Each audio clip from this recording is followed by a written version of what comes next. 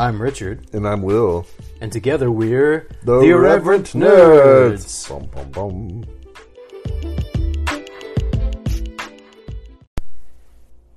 Hello, fellow nerds. Hello, nerds.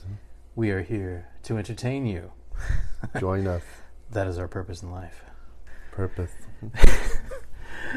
It is 42. So it is Monday night. Looks like this is going to be our recording night. We are set to release this episode midnight on Wednesday. So Will and I just finished watching the DC animated feature, The Long Halloween Part 1. Parte uno. Say, Parte Uno. Parte uno. We will be offering a review of said film later in the episode. See. But for now, we are going to do our 2.5 minute drill. Because we're nerds, we can't just do a 2-minute drill. It's got to be 2.5 minutes. So, do you want to go first? Are you turning on the stopwatch? Yeah, I got the stopwatch. Wait, am I asking questions or am I No, asking this is just questions? what's going on in your life. Oh, okay, well... Ready, go. 2.5 minutes. Sometime last few weeks, my wife Mandy was watching YouTube just randomly. A fan film I made over 12 years ago before we met in 2009 came on. Well, it wasn't a complete fan film. It was a failed Ghostbusters fan film that me and Tom Gray, second founding member of the Central North Carolina Ghostbusters. Sorry, I gave away. I remember this. Yes. Well, she saw that. She's like, no, it's so okay. cute. By the way, we live in North Carolina. Ha. Ha. Anyway, so she's like, that's so cute. I want to do a fan film. Let's make a fan film, Ghostbuster fan film. I want to be in it. And I was like, yeah, at first I was like, well, I wasn't planning on making a fan film, but then later I went insane. And You went insane? Yes, I've gone insane, and I'm like, we're designing her costume right now. I'm working on her character for the potential fan film. I don't know if it's gonna pan out or not. I contacted Ken Buchanan of the Hickory Ghostbusters today, and he told me, he'd love to be in it and help out in any way. So right now, I'm just gathering my resources. My Ghostbusters, the video game Proton Pack, is almost finished. Only got the Proton stream and the slime blower. I didn't do the other stuff, but so I'm going to make something for Mandy. It's probably going to be some proton pistols because she complained and said my pack was too heavy. We're kind of making her a cowgirl Ghostbusters, so that fits. Well, that's one thing happening. That's like what I've been obsessed with. Makes sense, man. Did I run out of time? No, you got 30 seconds. Okay. Dan Johnson keeps asking me when I'm going to get that coloring done on the work we're gonna sell around. It's not the right word. Tell the nerds who Dan Johnson is, for those who don't know. I don't have time in 10 seconds. You got seconds. 15 seconds. But he used to write for Dennis the Menace, Mark's Trail. He used to. I'm in the National Cartoonist Society of the Southeast chapter. He knows Marcus Hamilton. I'm under pressure. I give you a few extra seconds. Under pressure. I'll tell you what. We'll do the 2.5 minute drill each, well, and if we want to, awesome. He's a longtime friend of mine, and he. I didn't know who he was when we became friends, but he's helped me get a lot of gigs. Not always paying gigs, but gigs. Hey, man. Yeah, and he's written a manga, and he's a writer. He's written a bunch of graphic novels for Campfire publisher, Campfire graphic novels or whatever they're called. He's worked for Charlton Neo with Roger McKenzie and Paul Kupperberg, and I was working with him for a bit, but nothing I did got published to them. He got turned down. It took like a year just to tell us no. But he used to be an editor at Charlton Neo, Empire Comics Lab. He's a writer, editor and writer. And I think here recently, definitely Redline Comic Studio, which is not a small-time publisher, but is, a comic studio. I think he founded that. He got me to. He's always including me. We usually pretty tight. I haven't put out as much work as I wish. Just busy, struggling with mental health issues like brain fog and depression and stuff since 2016. Don't like to talk about that anymore, but hopefully I'll get we're doing this podcast. I mean, that's great. Yeah. Yeah. So I'm just saying, hopefully I'll get a lot more work turned out in the future. So Dan is asking me, I'm supposed to be coloring this thing for Redline Comic Studio. And I don't know. There's not really much else to report. I'm still drawing this Benai comic story for a client, and that's been going on for 2 years now. I'll eventually get that done for the client, and he'll get it printed and published. He's not in a hurry. Nope. Well, it's like a personal project. He wanted it done by the October 2020, but it wasn't happening. You need to get your tunnel vision. He forgave me. Down for that, right? What now? You need to harness your tunnel vision for that. Just like... Yeah. I have ADD, Richard. I don't have tunnel vision. I'm not on the straight and narrow. Or maybe it's more like... The side quests are the main those of us who... Which I've not been diagnosed. Will actually has. So, but those of us who have ADD... It's hard sometimes to harness our tunnel vision. It comes upon us. Oh, that tunnel vision. Even when we don't wish it to be there. Well, my wife frequently complains about mine. Like I get like zoned out or focused on something that I think that I'm trying to get done, and it's like everything else gets like tuned out. Yeah, either I'm not focused at all, or I'm too focused on the wrong thing. All right, well, let's keep this thing moving here. I'm going to do my 2.5 minute drill. So let's see. Yeah, we're tweaking this thing along the way too. Like if it ends up being a little more or a little less, then that's okay. So let's see, 2.5 minutes. What has happened in my life over the past week? I'm tired. That's nothing new. Yes. So bring up the energy. New baby is still waking us up multiple times a night. So I've been usually at least once during the night I'll try to just hold her for like half an hour so that Laura can sleep. That's my wife's name, Laura. And so I've been watching Netflix basically while I do that. So I was watching this. I guess this is like a prequel for later, but what have I been watching? In the middle of the night, I've been watching Space Force actually on Netflix. It's quite funny actually. Cool. Created by Steve Carell and Greg Daniels of The Office fame. Oh. And it's got John Malkovich is in it, Andrew O. Yang, who's also a very funny stand-up comedian, and a number of other funny. Several other like A and B listers, if you will. And I've been enjoying it. It's really funny, and a little bit of sci-fi in there, but it's mostly a comedy. And it's pretty good, and it's comedy with heart. As Greg Daniels does a good job. I would have expected more sci-fi since it's called Space Force. Well, it's about the actual agency that Trump created. So they took that idea and ran with it and made a show. Okay, I was thinking so it's Star Trek Lower Decks, or it's like tongue in cheek. So and Steve Carell plays a boss. What else? Shocker. Who somehow stumbles upon victory, similar to like Michael in The Office. So, Michael is like successful, but he's an idiot.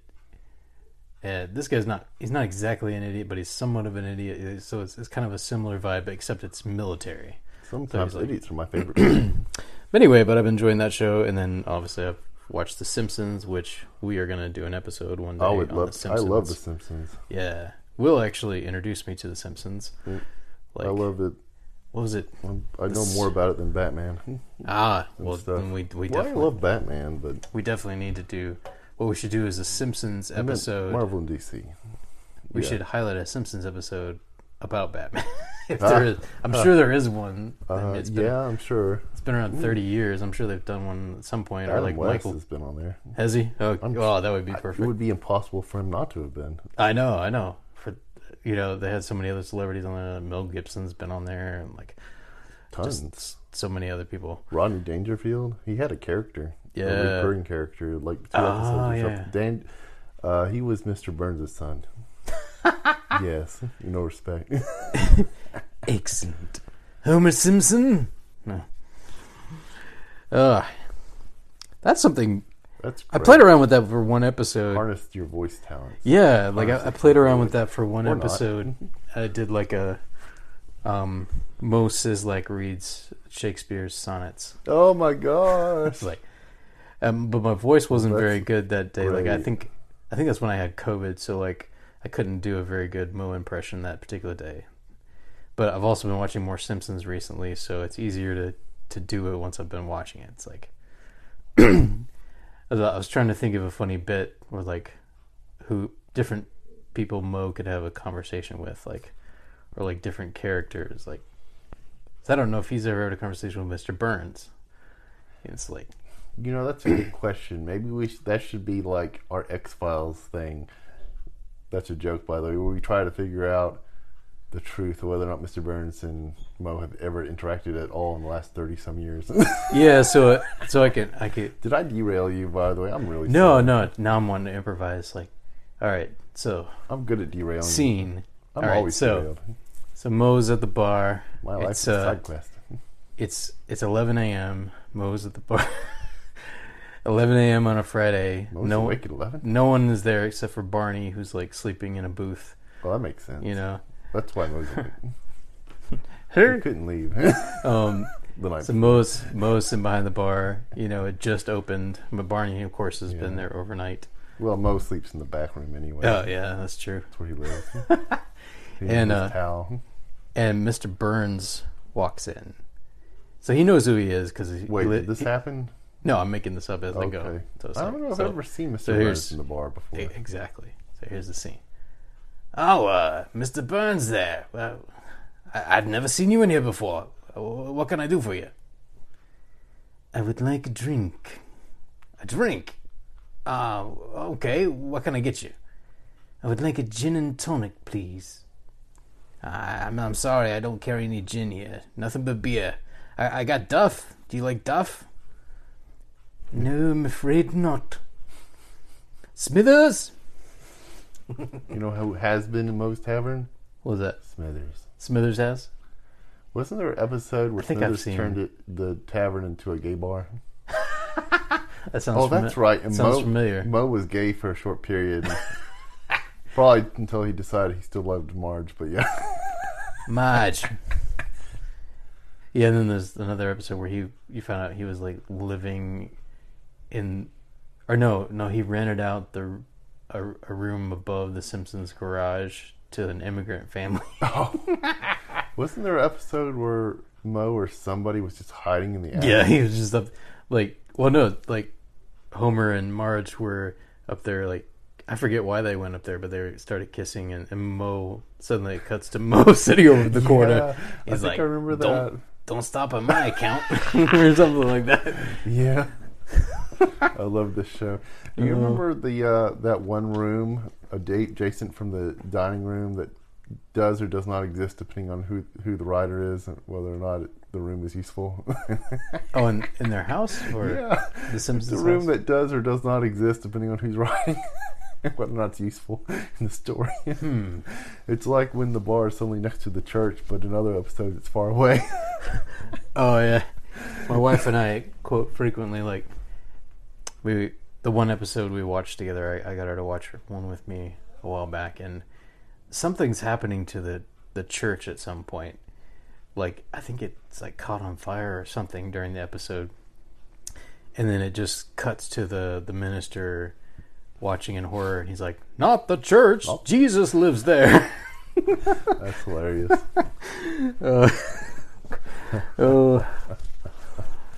Yeah. Then I frequently, now that I have an iPad, which this is being recorded on, I frequently think of the Steve Mobs episodes. He's like, he talks about the MyPad. He's like, MyPad.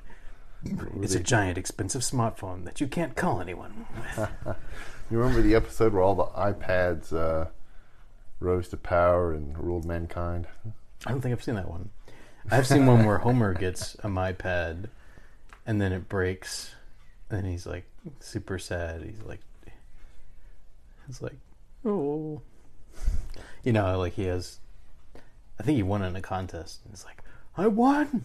He's like finally won something. It's better than a sexy leg in a window. See, that's someone's voice. I can't do Homer Simpson's voice very well. Like it's so hard to get his like. That's true. I did do a little skit. That was a Christmas Story joke. If you didn't get it, by the way. Was it? Yeah, I don't know if you've seen that movie, but I don't want to derail us from. I've never seen the whole thing. Like I've seen clips, and yeah, it's a Christmas tradition for the Murdochs and Boyers. Okay. We both hate it. Well, we watch it anyway because we grew up with it. There you go. It's just. I think what I saw of it didn't impress me. I was like, why is this famous? One I do like to watch is National Lampoon's Christmas Vacation. Oh, that's our favorite. Well, yeah, it's definitely my favorite. Mandy loves the Tim Allen Santa Claus films. You know, we have completely derailed all this. Yes, we have. All right, so let's get to our next segment here, and I'm actually going to stop this so we have a segue.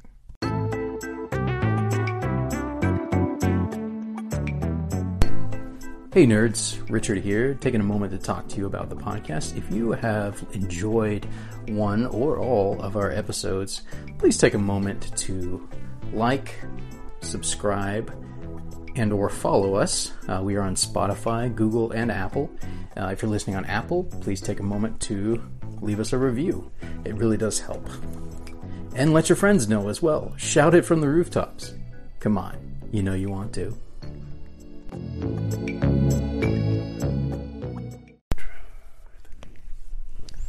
We're back.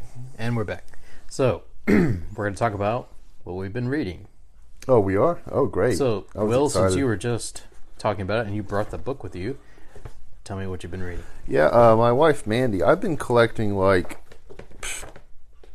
things like Tobin's Spirit Guide lately. That's a Ghostbusters reference. So, Mandy surprised me with a book from one of my favorite shows, and I can't believe just the high quality of this thing. It is journal number 3 from Gravity Falls, and the book was actually co-created by the series creator. And this thing is amazing and awesome, and there's actually stuff in here that supplements the show. And there are puzzles in this thing that for you to decode. I want to take a black light to this because I'm serious, there might be some hidden stuff. You watched Game Theory? Game Theory? You mean Film Theory, Game Theory by Matt Pat. He did this. He did. You don't know who Stan Pines is until you've read the book. Well, you haven't finished. I haven't finished the series, and I don't want to spoil it for you. I watched like the first 2 seasons, or you gotta watch definitely all of season 1, on and so yeah, I need to pick it back up. I have Disney Plus right now, so I could do that. Blow your mind. Nice. I really enjoyed it. It's like it was just really pleasant. Like it struck a chord like of like it had the mystery and it had the weird humor, and because it's a cartoon, there's something like nostalgic and comforting about it. And yet it's like on the edge of gross sometimes too, but not too gross. You know, it's like I don't know, just it's like struck that Scooby-Doo sweet spot kind of thing, but better than Scooby-Doo, frankly. Oh, yeah. I mean, this, not to derail from the journal, but Scooby-Doo Mystery Incorporated is a really high-quality Scooby-Doo series. You should watch that. When did it come out? The entire series is connected. It's one big story. I don't know. About damn time. 2012. It's great. That does sound great. It's great. We should just, we should talk about that too. You would love it. Scooby-Doo Mystery Incorporated. Yeah, they. Man, there's so much to talk about that version. Yeah, that would be cool. What? Yeah, I mean, my gosh. Like I grew up. Scooby's an alien in it. Way to spoil it.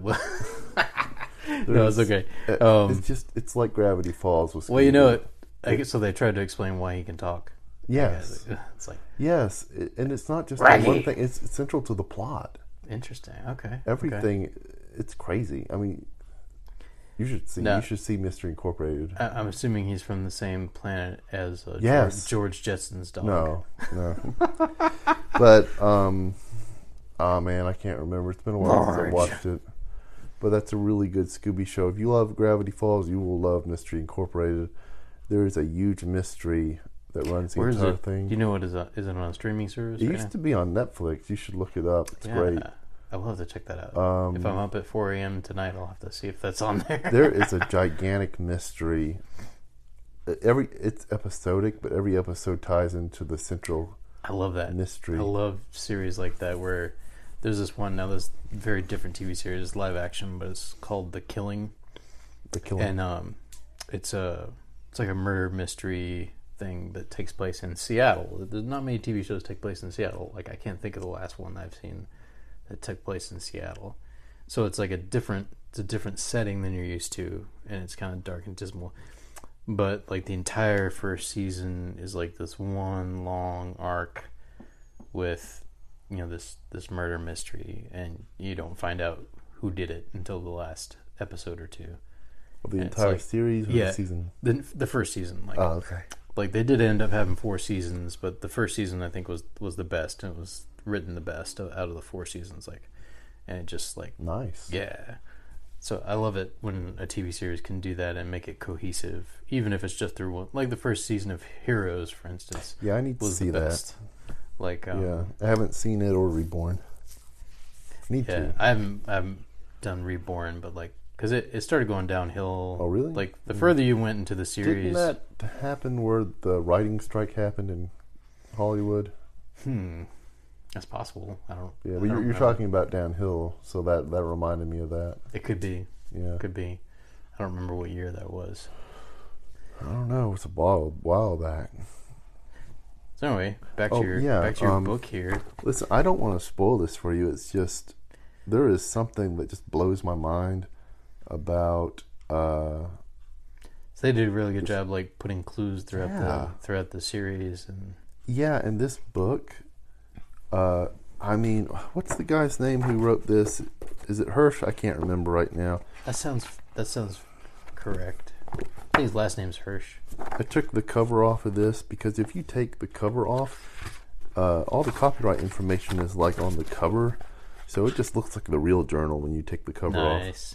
There is a little bit, Alex Hirsch, in the very back page. That sounds right.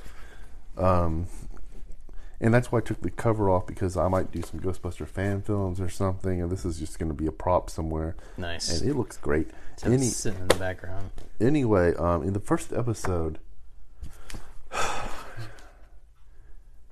I can't remember it all. Matt Pat did a really great job bringing this theory, and I believe this theory is actually what Alex Hirsch meant, and he hid it.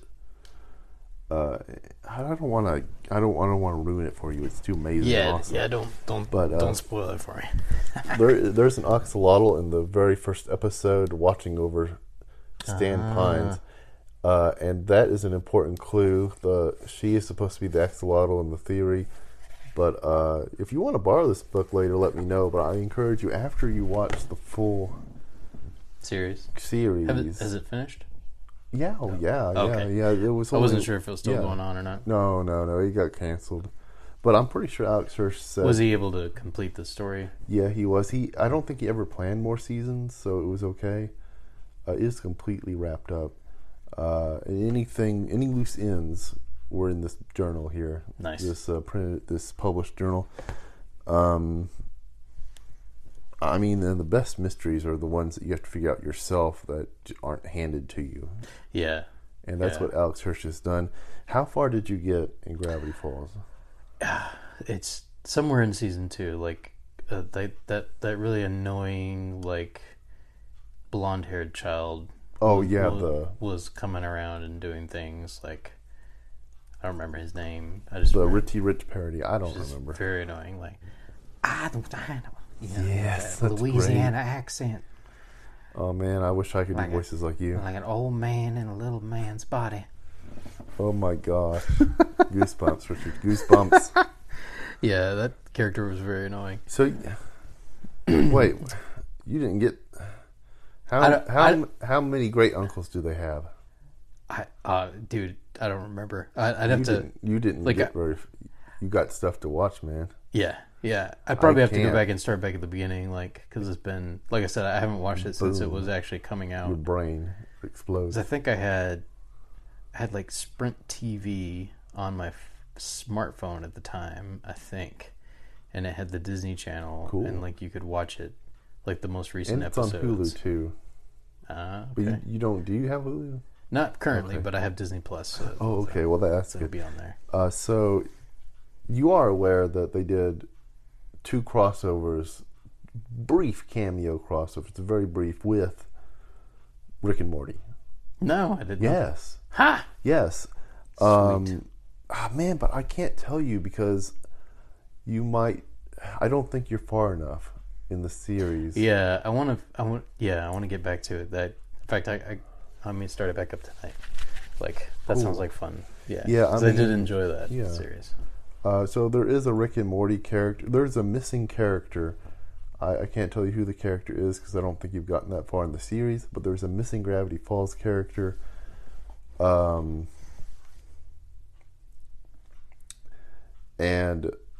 in one episode of Rick and Morty are in a drive-through window getting something in their like UFO car or something, and they pass a window at the restaurant. Inside is another Rick from another dimension, and he's with this missing Gravity Falls character that are at a table together.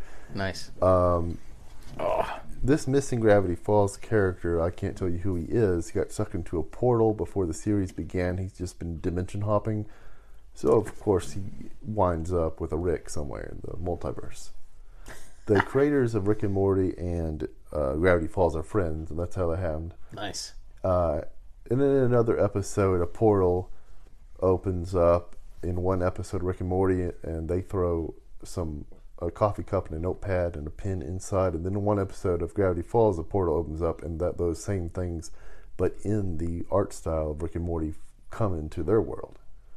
So obviously, I don't think that, what is that, Cartoon Network? But I don't think Disney or Cartoon Network would have, I don't know. I mean, that one Disney did Gravity Falls. I don't know who Rick and Morty comes out on. Is it cartoon? I'm not really sure. Well, I mean, especially since one is for mature the Cartoon audience. Network, or is it, or is it Fox? I want to say sure it's it's Fox. Cartoon Network. Is it Fox? It might be Fox. I can't remember. It might be FX, maybe. I don't know. I'm not sure. Thought it was Adult Swim. I don't know. I can't remember. I just know I've seen it available on Hulu. All I'm saying is that you're right. You're right. Rick and Morty appeared in the Space Jam 2. No, that's Warner Brothers. Yeah, it is. No. Fox is owned by Disney now. No, it's Warner Brothers. Fox is owned by Disney. I don't know the legal copyrights of that. I don't know how that. I mean, they just have to work out a deal, you know. Yeah, like, I guess so. Yeah, it's like. Well, the weirdest thing is you would think the companies, especially Disney, wouldn't want an association with a M-rated show, with their kids show. But anyway, it's great stuff. And let me know when you finally finish the series. Let me know what you think. Yeah. And if you want to borrow the book, let me know. You know, will do. No, I love good mystery. Cool. Yeah, I enjoyed the series Lost. Don't let your girls color it like a coloring book. Oh, no. Yeah. It's beautiful. Hated that they didn't tie up all the loose ends in Lost, but I still enjoyed the series thoroughly. But Lost me. I was lost. Anyway, let's see. I guess I'll take a couple minutes to talk about what I've been reading. So, let's see. I just started, kind of in honor of the fact that The Batman released on HBO Max today. Cool. I started reading a sequel novel that came out I'm assuming it came out before the movie. I just found it today. I did a search for the Batman novelization, and instead found a prequel. So it's like telling backstory, like the chapter I'm in right now. Well, I'm in the first chapter, but it's telling a little bit of the backstory of like Thomas Wayne and him running for mayor and stuff. Huh. But it's going to be basically the timeline leading up to the events of the movie itself. I didn't know that existed. I didn't either until today. Like I just looked it up because I thought about trying to think of things to read, and so I just looked up the Batman novelization and didn't find one for the movie itself, but then I found that instead. So I was like, okay, let's check it out. Did that shed any light on the film itself? Don't know yet. Oh, okay. You're still. I'm sure it will. Right. I'm sure it'll tie in, but like I just started it today. Oh, okay. And yeah, so that should be cool. What's that called? I think it's just called the Batman prequel, or Imagine if. I actually made a post about it on the Irreverent Nerd Instagram. Oh, okay. Sorry, I hadn't seen it yet.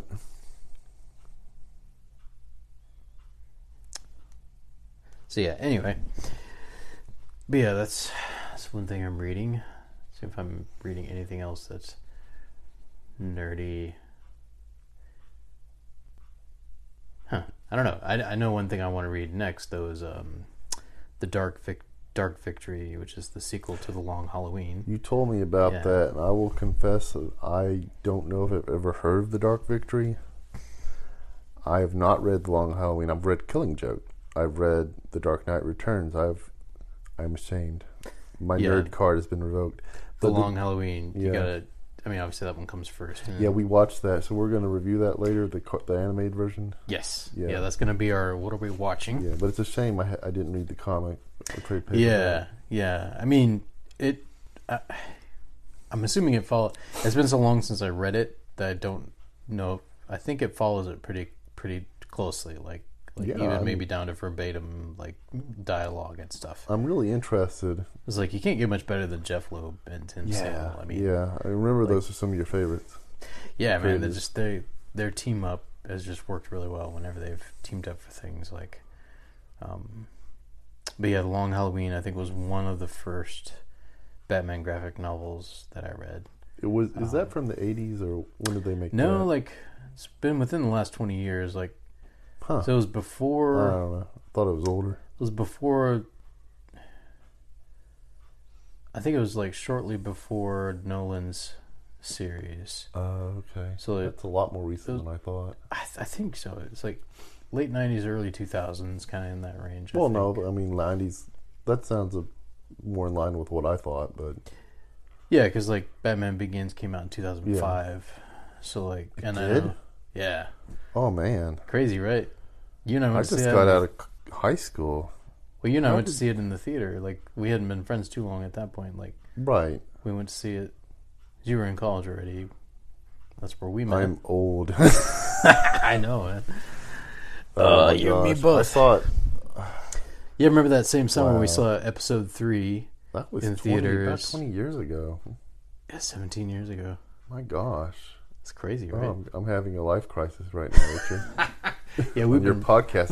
We've been friends for we've been friends for almost 18 years. It's crazy, right? We've been friends long enough for children to grow up into adulthood. Yeah. You know, I know. Yeah. You know, I've seen some of my wife's family members before I even met my wife. I was watching them in children's church at my church. Didn't even know they were related. Now, I have watched those kids grow up. Yeah. Her cousins' kids. Oh, man. But all this stuff was like yesterday to me. Okay, let's see. What else I've been reading lately? I haven't technically read it this week, but in regards to just comics I've read recently, like off and on, I've been reading the Fable series. I don't know if you've read any of those. I've seen them for sale on shelves. Yeah, it's really well done. I think it's won the Eisner Award once or twice. Like, I'm confusing it with Grimm's fairy tales. Ah. No, what is Fable? So Fable, like, it takes a lot of the fairy tales basically, but makes it as if there's like a fairy tale world, like a separate dimension almost that they all live in. But then some evil entity is attacking all of them in their world, so some of them have to go into our world and start living in our world, and they start their own like cities and stuff, and, Cool. and like so they're trying to hide their power. Those of them that have powers, So it's got like all the classics, many of them Grimm's, like Red Riding Hood, Little Boy Blue. They just had one with Sinbad, and coming in from a different part. They had one with Geppetto, and Geppetto is like he's kind of like a godfather, but he's made an entire race of wooden people from the sacred wood, and stuff like sacred wood. And it's like, I think it's a mature comic, so it has like mature themes and language and stuff. Well, that blows out my plot to get my wife into comics with it, since she loves Once Upon a Time. I mean, she might like this. Like, it's not like, it's not hardcore in terms of like, it might be like if it was a TV show, it'd probably be TV-14 or something like that. Okay. Maybe PG-13 if it was a movie. So it's not hardcore. Okay. So it might not be mature rating. Because but it's definitely like PG-13, TV-14.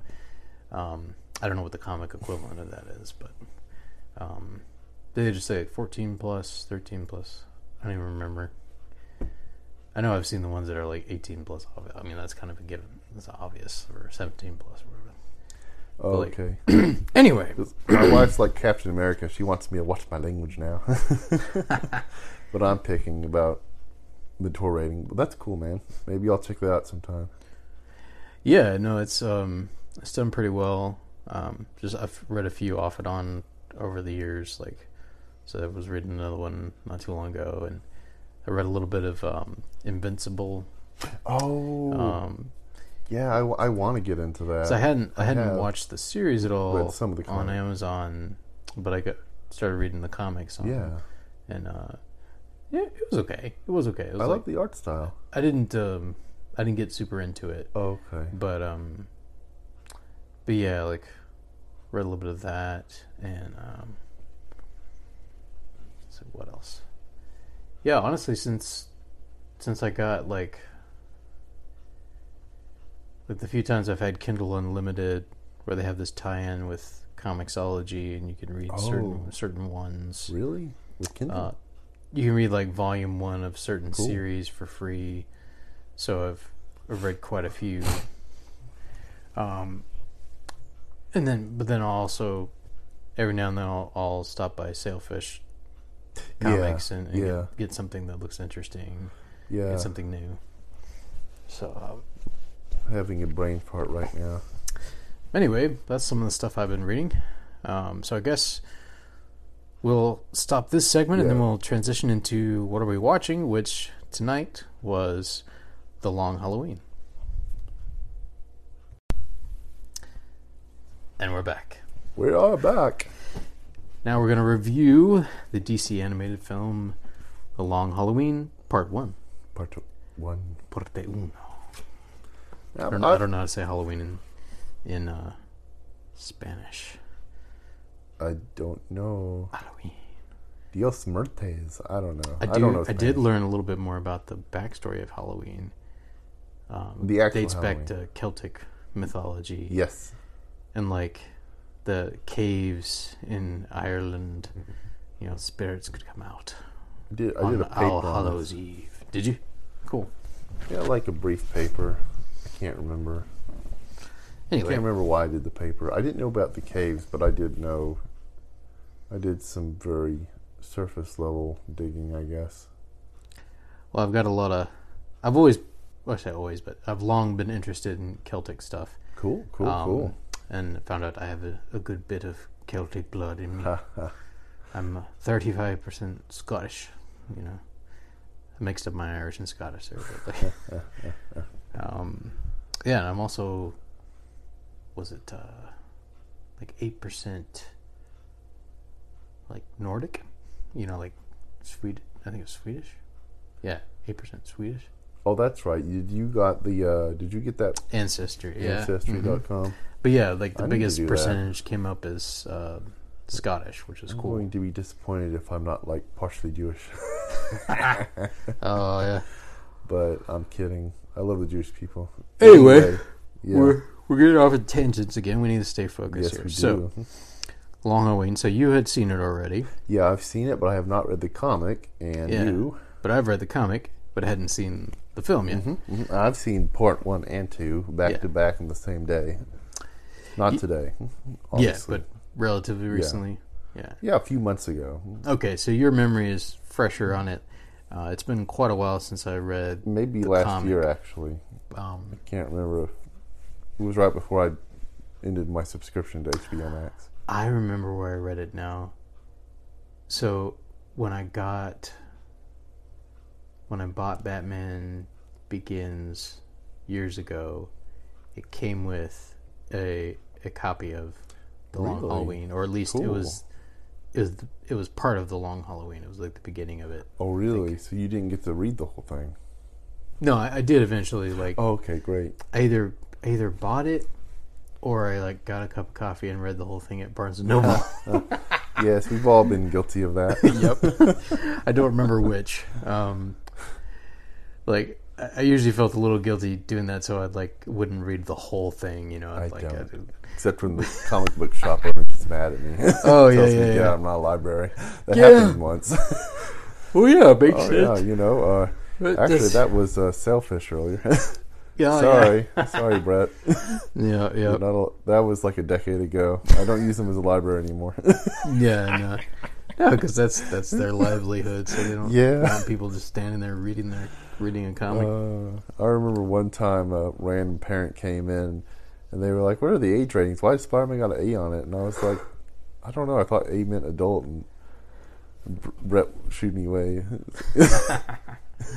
Oh man. Yeah. Well, I need to learn about the age rating systems and not talk to other people's customers. So, had you heard about the Long Halloween? You know, before. I'm assuming you had heard about it before you watched it. Like you Famous. just because it's well known in the Batman community. The DC Yeah. comics were Yeah. influenced, like the Nolan trilogy, and obviously the newest Batman film. Probably even more so, or at least certain elements of the Long Halloween are definitely inspired. Kind of the police procedural aspect of the most recent movie. Right. And I can't remember right now exactly what parts in the Long Halloween found its way into the Batman film, but probably Falcone's father bringing a young Falcone to get operated on at Wayne Manor by Thomas Wayne. Probably that came from Long Halloween, but I don't remember right now. Well, I think. That was a flashback. It might not have been Long Halloween. Yeah, definitely. Well, no, it was because they talked about it. Yeah. Well, I think they did, or at least they talked about. I think they implied. They talked about the in part connection. one. Yeah, like the connection the Falcone family had with Wayne, and then on the yacht scene, talked about that they built a hospital together, like the Children's Hospital, or whatever. Oh wait, That Thomas Wayne Yeah. worked together with Falcone to get the Yeah. Children's Hospital built. and I just remembered it might have come from Long Halloween originally, but the Batman Adventures Continues comic, which I was subscribed to until I forgot to update my debit card information with DC's mailing list. They actually put that backstory into the animated series universe, depending on whether or not one believes the comic book series that's out right now is a part of the same universe or not. It's supposed to be, obviously, but you know. So they had that in there, and so they inserted that into the backstory of Batman the Animated Series. Thomas Wayne working on a young Falcone. Okay. Yeah. I should remember. Was I Carmine? did read that. I own that comic. Was Falcone? I don't know if he was in the original animated series or like I don't think. I don't remember right now. I remember what Fat Tony or something. I can't remember. It's Well, they been had such a long Daggett. time. They had Daggett, and like he was sort of the gangster type. Was like, he the fat one with the white hair? No, that was who was that? That wasn't Daggett. That was dang it. Can't remember his Maybe name now. that was. But I know who you're talking about. Like Maroney. I could Was see. that Maroney? No, I don't think either one of them existed in the comic world yet at that point, and they weren't in the animated series. I don't think. It's been so long, I forget when these things were written. It's even I don't know that they were introduced in the Long Halloween. I think they pre-existed.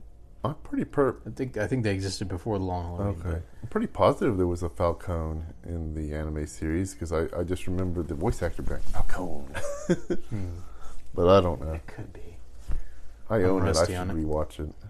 What did you think of I didn't like the actor who did the voice of Falcone in this. I didn't like him at first.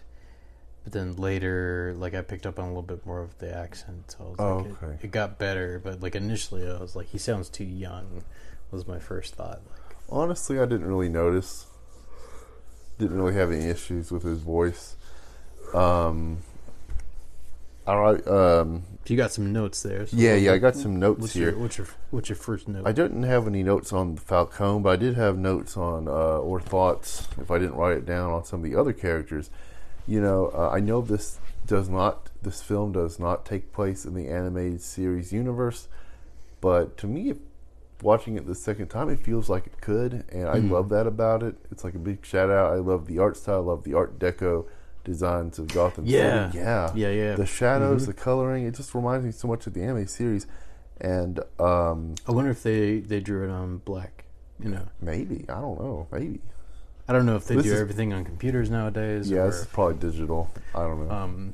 But because I know for the animated series, like the hand drawn cells and stuff, they use black backgrounds, which was such a cool idea. And I loved the art designs of Commissioner Gordon. I mean, Selena was different. I loved her as Catwoman in this. And she did look a little different than the comic. Gordon looked very younger, very similar.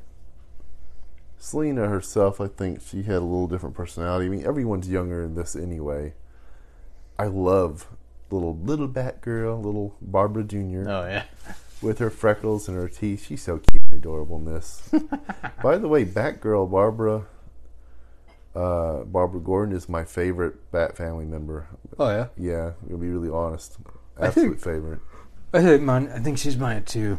Because, like, she's obviously cool as Batgirl, and I loved her in the animated series. Like, absolutely. And then, of course, when she becomes Oracle, like, she's... like she reclaims her life, like, and continues fighting crime. She's a redhead, even after she got shot and traumatized.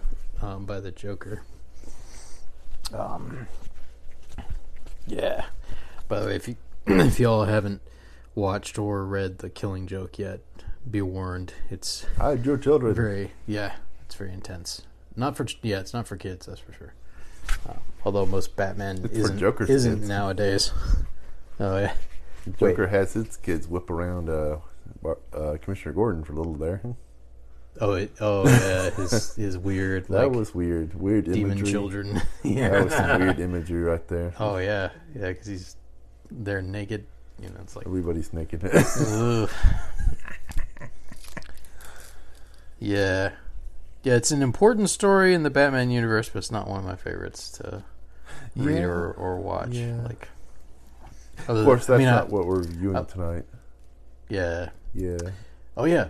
Mark Hamill came back for this. So Mark Hamill did the voice of the Joker. Yeah. Different hair. Love the Joker. Still. Oh, yeah. That Joker energy right there. I love it. I mean, the character had a different art style, not Mark Hamill. Yeah, and like he still has the classic Joker mannerisms, but the nice thing about when Mark gets a chance to do one of the movies is that usually it's darker. You know, it's more. I mean, his first foray with that was like all the way back in Mask of the Phantasm. Oh yeah, like they were able to go a little darker with it being a PG rating and stuff like. So that, in my opinion, like until the Nolan series, like that was the best Batman movie. I'm still torn about the Nolan Joker. I won't argue it was a great performance though. Yeah, but Yeah. very different than Oh yeah. than Hamill. Like, very different than Nicholson too. Like, I feel like Nicholson was like a failed attempt at channeling Cesar Romero. I haven't watched that in years. Yeah, well, I rewatched it for one of these episodes actually early on in the podcast, and I ended up finishing it because I didn't have time that day. But like, because I was trying to give it another chance. It's like because the first time watching it, because I'd been spoiled on the animated series. Spoiled. I might have even seen one or two of.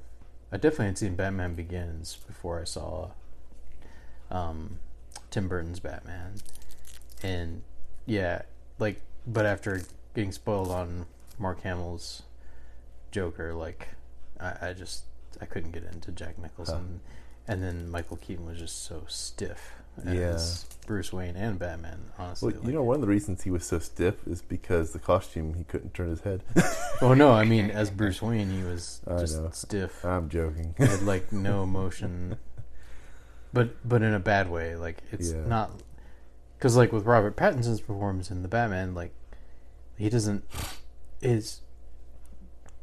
you sense the undercurrent of emotion underneath. Like, it's like just boiling under the surface, and he's like suppressing it, but you can see it right there under the surface. Whereas with Michael Keaton's performance, like, you just sense nothing. Like, at least I didn't. Like, I didn't sense any inner life, or like he was feeling anything. Oh, he was feeling something, Richard. He was feeling, oh, you're hot, I'm Batman. Oh yeah, he had two beautiful ladies. The first two movies was Every time Michael Keaton, Bruce Wayne sees a beautiful woman, he's just like, I'm Batman. It's just, I'm Batman. Oh, you're pretty, I'm Batman. It's a safe word. It's a safe word. I'm Batman. You told me you were Batman on the first date. I thought you were joking. Bruce? Oh man. Oh yeah, by the way, Batman performance. So Jensen Ackles did the voice of Batman / Bruce Wayne in this one. I was going to ask. What do you think of him compared to Kevin Conroy? Like, well, maybe it's because it's late, almost midnight on Monday, but I was just wondering the whole time, is that Kevin Conroy? You just told me it wasn't, so I know it's not now. I thought he did a good job. I guess I wasn't paying enough attention, though. I mean, I definitely enjoyed his performance as Batman. If I might be really tired because I don't sleep at night, but I must have really liked it if I couldn't tell the difference. yeah, and obviously he's I'm channeling some of the work that Conroy has done. But yeah, I like Eccles. Like, that must be it. He does a good Batman. I've seen a couple of other animated movies. He's done quite a few Batman performances in the animated movie universe. What else has he done? He was in Supernatural. Like, he was one of the main characters. He was also on Smallville. Oh, cool. So he's been in the DC. Cool. Okay. Well, Supernatural's not DC, but like the WB It world. He's been in the Warner Brothers world for. Oh wait, it is. No, I'm kidding. I was gonna. But But he's worked with Warner Brothers for a long time. Like, ever since, like, he started out on Smallville. What's in Batman by the Third Degree, because they had a Scooby-Doo crossover. And Scooby-Doo is totally knows Batman and Robin. Ratman? No, that's a different superhero. Sorry, Scooby. There were so many Batman spoofs. Oh. Anyway, okay, what other Batman animated films has he voiced Batman in? Eccles? Yeah. I believe he did Under the Red Hood. I think he did the voice in that one. What is that? The one? Bad Blood. I think he might have done Bad Blood. He's done several of the newer ones. Like, Conroy doesn't get involved as much as he used to these days. So I think Eccles has kind of become the heir apparent to Conroy. I'm sure they've had actually, I don't know if they've had other people, but yeah, Eccles has done quite a few, I think. Oh, there's I haven't enjoyed every person they've gotten to play Bruce Wayne / Batman. Now I do know But I like on the Ethel's. Dark Knight Returns they had Peter Weller did it like RoboCop. RoboCop. Yeah, the Was actor that the guy who played RoboCop? Peter Weller. I think that's his name, Peter Weller. He did the voice of Batman, like 60-year-old Batman, on Dark Knight Returns. Oh, 1 Dark or 2. Knight. I thought you said Batman Returns. No, I was Dark so Knight. confused. Dark Knight Returns. Okay. Yeah. I thought that fit well with that Yes, universe. it did. Yeah. Yeah, I think it did. I can't remember what movie it was, but I think it might have been a movie that co-starred Superman, but there's some movie out there I hated. Well, I disliked. Hate's a strong word. I disliked. There's 1 or 2 voice actors I disliked in the role of Batman, but it's probably just because I have I wouldn't say an image, obviously, but I have a preference in my head because I've heard Kevin Conroy's voice for so long. Yeah. Oh man. I mean, he's still. Dang. Like. I think Batman. like if I'm ranking the Batmans, and I lump and I can include voice acting and live action together. I think I'd have to rank him number 1. I believe Robert Pattinson would be. Well, actually, dang it. Did you know Kevin Conroy has played Batman in live action too? I think. Oh yeah, and he did a little cameo in the. Was it the Flash? At least show 1 episode. Did you see that? I haven't, but I saw like a photo from it, okay. and I like somebody was posting about it. And I was like, But yeah, I think he'll probably always be my number 1 Batman. My number 2, like, dang, because they're in different seasons of life. Because I liked both Ben Affleck and Robert Pattinson. Yeah, me too. So they're almost like a tie, but like they're like older Batman. Like Affleck did a really good job, I thought, and I thought he would, because like I had seen a couple of more hardcore movies that he was in, and he did a good job. But anyway, back to the film. What do you think of the art style? Do you think they did a good job? I loved it. Well, you haven't read the comic yet, but they showed some of they showed some of the panels from it in the intro. Cool. So you could see the art style. I think I remember some of the art style. I remember the Catwoman costume is very different in the comic, right, than in this animated version. It's pretty close. Oh, it is? Yeah. Maybe I'm thinking about I think it was the headpiece was a little different. Wasn't it purple, though? Yeah, it was a little more of a purple hue. I am thinking of the same thing, though. I think it was purple, and didn't they have yellow claws or something, or an emphasis on the claws? And the cat ears were bigger. Cat ears were different. Yeah, they did tweak her a little bit, her costume. I think that the animated version draws a lot of inspiration from the animated series of the 90s. That's my personal opinion. Yeah, I liked the editing, and like the pacing was good. Like it felt like the comic. Almost. Cool. Like, if that makes sense. Like, and they did 2 parts, so like they were able to slow it down and like really pace it out. Like, excuse me. What did you think of the art style? I liked it. Like, although Harvey Dent kept reminding me of Archer. I have not seen Archer. I haven't either. About the I haven't Adult either. Swim But cartoon, like, right? Oh, okay. Yeah, I Was haven't. it the same voice actor? Oh no, I don't. Oh, okay. No, just the art style kept reminding me. Oh, okay. Harvey Dent's face like kept reminding me of Archer. I don't know if they have any of the same artists working on the 2 of them, but it just made me think of that. But yeah, like it had a different feel than the other animated movies. Like they were very much trying to capture a different tone with it, I felt. And yeah, trying to do like at least an homage to Tim Sale's work. Oh yeah.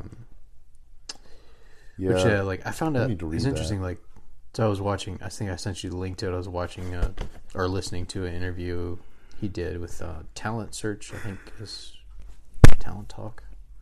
Oops. I think it's Talent Talk. I actually touched my mic. YouTube channel. Like, but apparently Tim Sale is colorblind. Oh, he is? Yeah. Okay. So he does not do any of his own coloring. He just does the inking. Is that the right word? Like the Penciling, inking. penciling and inking. I mean, to be he honest, he does shading as well. Yeah. Like he does his own Cool. shading. I think that black and white comics are very beautiful. I think I almost prefer them, or maybe I do prefer them over color. But you know, it takes someone who truly knows what they're doing to make a good black and white comic, because color hides a lot of mistakes in an artist's work. It really does. No, that makes sense. Like he, oh man, that reminds me of back when you remember that iPod I had, like way back in like 2007. Like I had the iPod that had the little screen on it. I don't remember. Like, this is 2007, 2008, somewhere in there. But they had this series, I don't know if it's still on iTunes, but it was animated comics. It was called Batman Black and White. Oh yeah, no, I remember you showing me that back then. Yeah. Yeah. That was really cool. Like, and yeah, I like animated comics. Like, it's interesting. Like very very much a strong emphasis on the voice acting, obviously, with not as much animation going on, but still it feels cool. Like Cool. I've always liked those, but also made me think of Teenage Mutant Ninja Turtles. Like, wasn't the original? Oh, black and white. Yeah, wasn't it originally black and white, or isn't it? Yeah, definitely. Yeah, like the original. You know, we could do comics. a whole thing just on that. But yeah, the original was just a one-off. I mean, Peter Lard and Kevin Eastman never thought they'd make more than one issue. It was a unlicensed Daredevil spinoff. Yeah. Of course, you know, the origin of the Turtles have been edited and changed, so it's not relying on Marvel Comics anymore. But yeah, Matt Murdock buys 4 pet turtles, and he's taking them home. Little boy Matt Murdock in New York City. He's taking them home, and he gets hit in the head with some sort of radioactive canister, a barrel or something, a toxic waste or something. It splashes out, blinds Matt Murdock, and it gets on the turtles, and the turtles fall down a sewer drain. That is the original origin of the Turtles. That's because hilarious. Kevin and Peter were really huge fans of Daredevil's pets. Was that Roger McKenzie that created Daredevil? I don't remember right now. No, it was Frank of Batman The Frank Dark Miller? Knight Returns. Yeah, Frank Miller. Okay. He created Daredevil? Well, maybe he didn't create Daredevil, but he did. He made his name with Yeah. Daredevil in the 80s, maybe. Yeah, I don't remember if maybe Roger McKenzie created Daredevil. I don't remember anymore. I mean, they both Roger McKenzie. Well, they're both writers, aren't they? I haven't heard the name, so I'm not sure. Well, Roger McKenzie's definitely a writer. Frank Miller does his own writing, I think. I think Yeah. he does his own writing and art. He does everything. Like, Yeah, I was confused. I mean, he about probably that. has some people that help with coloring and Yeah. such, but like, I think he does both. Yeah, but Frank Miller, I don't remember who created Daredevil right now, but Frank Miller, it was Stan Lee. Stan Lee created everything. Ha ha ha ha. Screw you, Steve Ditko. No, kidding. Anyway, that's a long story. Oh, I'm joking about Steve Ditko. Sort of like the Bob Kane, Bill Finger thing in yeah. DC, where it's Stan takes credit for everything. Yeah, may it's rest his soul. Anyway, joke though. I'm being very irreverent nerd tonight. That's right.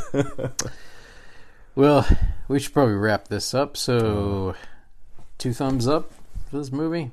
We're doing the Siskel and Ebert rating system. I'm giving it 2 thumbs up, and I'm giving an extra third thumbs up for Batman giving Grundy a Thanksgiving dinner, because that's my Batman.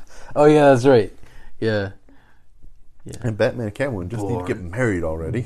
I know it, damn it. Like, at least in Dark Knight Rises, they run off to France together. You know, like... Yeah. They almost got married in the last decade of comics, but, like, the writer got replaced and it didn't happen or something. Yeah, it's kind of one of those where, like, it's the constant will they, won't they is more interesting than if they actually got married. But, yeah, they got to do it at some point. At least one iteration where... Yeah, I think they did it in Earth 2. Did they? Okay. Yeah, and the Huntress is their daughter in Earth 2. Really? Okay. Interesting. Yeah. Yeah, I like the Huntress character. Like, I first found out about her through the Batman No Man's Land novel. Oh yeah, from yeah, Greg yeah. Rucka. I need to read those. Yeah. Then later I saw her in some movies and then some comics and stuff. But I think that was my first exposure to her character. That was through because she's like protecting and she's trying to fill in the gap while Batman's gone at the beginning of like almost the first half of the novel. Like Batman's gone. He's just not any. He's in the first act, I guess you will. And then he finally comes back to Gotham. Oh yeah, are we talking about Catwoman? I zoned out. No, it's okay. Anyway, okay, we need to wrap this up because we need to get to bed. If it's okay, I got one important burning question. The last thing. Yeah. I know the truth because I've seen both part 1 and 2, and you don't remember what you read in Long Halloween because it's been a long time. So you're the only one between the two of us that doesn't know who is the killer. Who is the holiday killer? Yeah. So it got me a bit. I'm not going to answer because like I was thinking it was. Wait a minute. So I've got several different things running through my brain. Like I was thinking it was Alberto, but what I'm thinking now is that he did do some of them, but then Dent also got involved in some of it. But I don't remember if there was a third person involved or not. So I feel like there was more than one, but I may be wrong about that. It's been so long since I read the comic. Are you sure it wasn't the Joker since he likes his multiple choice answers? Oh yeah. Well, I know that much. I know that it wasn't the Joker. No. Well, why the baby bottle nipple? It's a silencer. But it's also supposed to be like a signature. Like serial killers like to leave a signature. So he leaves something to do with the holiday there. Like pumpkin the first time. And then a snow globe at Christmas, and I forget what he left at Thanksgiving. Like just a lot of blood. A lot of blood. It was turkey blood. Pumpkin pie. Maybe they left a slice of pumpkin pie. But if Alberto didn't do anything, then I'm like, poor Alberto. Alberto shot to death and then chopped up. So Game Shark Chum. I want to talk about. We'll have to talk about more of that later after we finish watching part 2. Yeah, maybe we could do that next week and do part 2 next week. But before we watch part 2, I just want to say I don't know why. I know why there's a baby nipple. I don't know why a baby bottle nipple. Baby nipple. That's weird. Baby bottle nipple. But I don't know why the killer is leaving holiday things. Are they trying to pin it on Calendar Man? I don't know. I don't remember. Maybe I'll remember after we watch part 2. But yeah, I'm done. Yeah, I don't recall either. But yeah, we're right up at 30 minutes with this review, so we need to stop. So, nerds, to finish out the episode, Will and I will be doing our weekly segments. I'll be doing a sci-fi focus. This week I'll be talking about the one and only James T. Kirk in my Captains of Star Trek series. And then we'll be talking about what? It's been over a decade since I originally watched it. I've been catching up on it to talk about it. I like to talk about slightly more obscure things you might not know. So this time, I'm talking about the Teenage Mutant Ninja Turtle OVA. Yes, that's right. The Japanese only never came to America Teenage Mutant Ninja Turtle anime. It only lasted for 2 episodes. Nice. And it was created only to sell toys. But I will talk about that later. Sounds great. All right, guys. So stay tuned for those 2 segments. They'll be coming up right after this message from our sponsors. No, just kidding. We should do that. Yeah. Make money. Yeah, eventually. Let's do it, man. This is brought to you by Duff Beer. Yeah, we just need to get more listeners first. So, hey, guys, tell your friends. All tell 2 of our listeners. Tell your friends. We have 2 listeners? I don't know. Like, it tracks it by IS... it's not individual devices, so it tells you like how many discrete listeners you have. Okay, I'm picking. But then I know a few of them, like I like to go and preview it myself sometimes to see how it sounds on different platforms. So I know some of them are me. But I had one person from Hong Kong, believe it or not. Wow. So thank you whoever you are from Hong Kong. Whoever you are. Yeah, and as you said, feel free to leave a voice message. We can include it in a future episode. And reach out on Instagram. It's at Irreverent Nerd. At Irreverent. I believe it's at Irreverent_Nerd. That's right. At Irreverent_Nerd on Instagram. You can DM me there. I manage the account there. And at this point, I'm the only one posting, but Will may eventually send me some stuff to put on there. Because now we are a joint effort.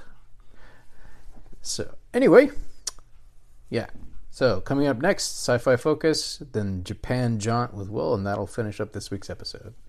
As always, thanks for listening, fellow nerds. This is Cartoonist Will, and welcome to today's Japan Jaunt. On today's Japan Jaunt, we're going to talk about the Teenage Mutant Ninja Turtles anime OVA. That's right, there actually was a Ninja Turtles OVA. It is obscure. It released in the 90s. Actually, the first episode released in 96 and the second episode released in 97, and that is it. There were only 2 episodes, each lasting 25 minutes long, and the name of this anime is goes by 2 different names. The Japanese to English name is Mutant Turtles Superman Legend, although I believe that some people are calling it Teenage Mutant Ninja Turtles Legend of the Super Mutant. Anyway, what's interesting about this anime, well, first of all, it was only created to sell toys. Big shocker for TMNT back in the day, right? No shock at all. So the toys were released in 1995. There were 2 toy lines, the Super Mutant toy line and the Metal Mutant toy line, or Metal Mutation, I think. I don't know that these toys ever came to America. I believe that these were Japanese exclusives. As a matter of fact, the anime itself is a Japanese exclusive. There is no English version of this, and I looked, but I couldn't even find a fan dub. If there's a fan dub out there, I don't know about it. Anyway, so, what is this about? Well, first of all, it's a continuation of the 1987 Teenage Mutant Ninja Turtles cartoon. Yes, it is. It is in continuity. The character designs for the 4 turtles, Splinter, Rocksteady and Bebop, Krang, and his robot, they all stay the same. Technodrome, as far as I know, is the same. The humans, like April, however, are now drawn in an anime art style. Shredder gets a overhaul in his character design, and I realize now why that is. In the toy line for Super Mutants, even though in this cartoon Shredder mutates into this dragon-like thing, the toy line just has him looking like Super Shredder from Turtles Movie 2 or something. So that is actually his standard form in this anime before he mutates. A little bit of a bummer. Like I said, the toy line came out first, and these were created later to sell these toys. Anyway, and it was put out onto TV Tokyo back in the day. But all that details, I'm sure you guys can find quite easily on Wikipedia and whatnot. Let's dive into this episode. The episode of episode 1 starts out giving us a little catching up of an episode that doesn't exist. It says, last time on Teenage Mutant Ninja Turtles, the Turtles are in Dimension X. So they're in the Neutrino Kingdom. You remember the Neutrinos from the original series? One of the first few episodes of that series, as they're preparing to fight the giant Krang, I believe would be appropriate to say Kaiju Krang, ha ha ha. But anyway, in the original 87 series, we met the Neutrino teenagers in their hot rods. Anyway, so that's a reference to that. So in this prequel that doesn't exist, it explains that the Turtles released Chris Mew. Maybe a play on Crystal Mew, I don't know. Mew is a Japanese word for silence, by the way, if I remember correctly. They released the good Spirit of Hope and Light, Chris Mew, out of her Mutastone imprisonment, and she in turn, and basically she's a fairy with wings, if you wanted to know. She's an anime fairy, a little tiny anime fairy. Hey, listen! Anyway, So she gives the turtles 4 mutastones. Quick note, in the toy line, Splinter had a mutation, but that does not happen in the anime, thank God. Anyway, because all the mutations are quite ugly.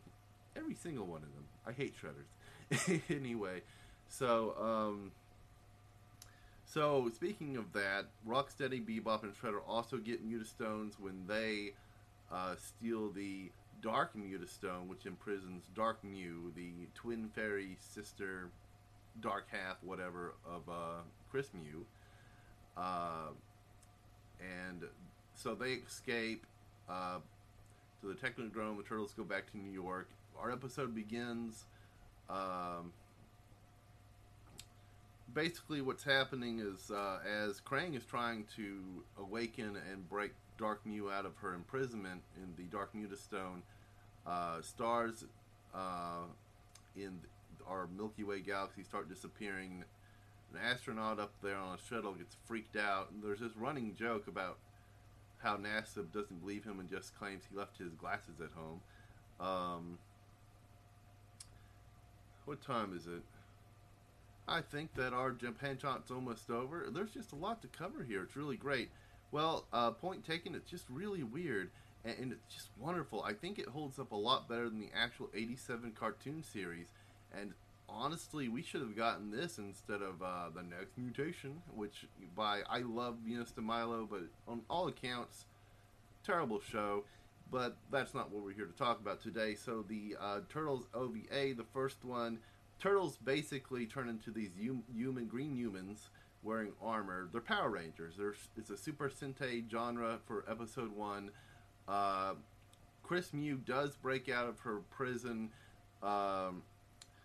She does the whole Rita thing, from Power Rangers. Rita Repulsa. She make my monster grow on Shredder. Zaps him. He turns into a kaiju dragon. Yes, that happens. New York is completely destroyed by a tsunami due to Dark Mew trying to destroy the Earth, which is Krang's plan, because he's just fed up. He's like, I'm not going to conquer Earth. I'm just going to destroy the thing. Anyway, so and the turtles have this ability to turn into what's called the Super Turtle Saint, and they can fly in outer space. Splinter is a complete and total bad butt. Yes, because Captain America wants me to watch my language. Yes, a complete and total bad butt in this show. It's an anime. There are key attacks, not by the turtles, but by Dark Mew. Dark Mew throws a spirit bomb from straight out of Dragon Ball Z at Splinter, and you know what he does? He stops it with his bare freaking hand and throws it aside. No, wait, did I say Dark Mew? That was Kaiju Shredder that threw the spirit bomb, but it's still freaking amazing, man. So the episode ends with the turtles turn into the unified one-person Turtle Saint, but they cannot unify their minds to control the body properly, so Chris Mew has to sacrifice herself to stop Dark Mew and imprison both of them. There's some anime boob bouncing and jiggling here. If this had come to America, it would have been censored. Anyway, and hilariously, the astronaut in the shuttle saves the turtles, because this Turtle Saint mutation only lasts for 3 minutes or 100 seconds, depending on if you believe the subtitles or what the screen actually says.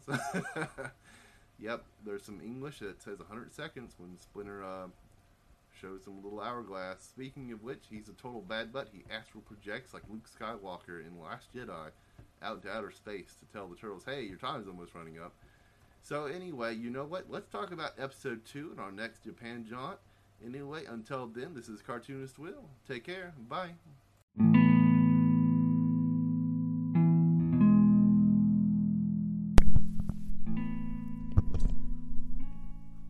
Captain James Tiberius Kirk, the adventurist. Courageous leader, faithful friend, protector of the oppressed, interstellar ladies' man. Yes, he is all of these things. And the man has gravitas. I just rewatched the TOS episode, Court Martial. Kirk's commitment to his integrity, even in the face of dire consequences, is admirable.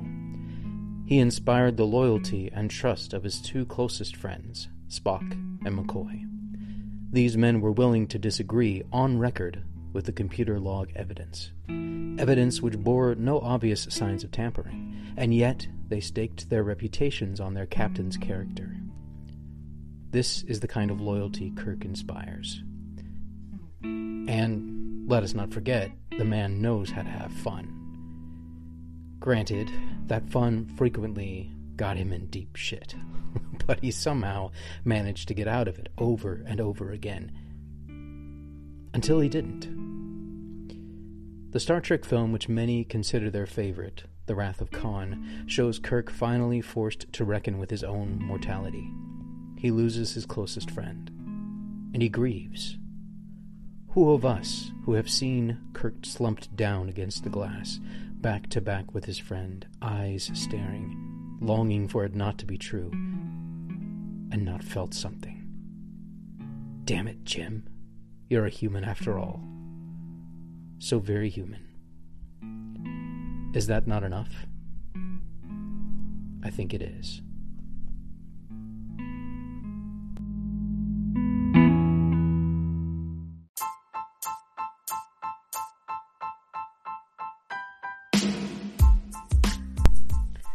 Thank you for joining us for this week's episode. You can follow us on Instagram at irreverent_nerd. That is at irreverent_nerd. We also have a YouTube channel, appropriately titled Irreverent Nerd. If you'd like to leave a voice message to be included on a future episode, go to anchor.fm/irreverentnerd/message and drop us a line. Until next time, our fellow nerds, make it so. May the Force be with you. Avengers assemble! I'm Batman.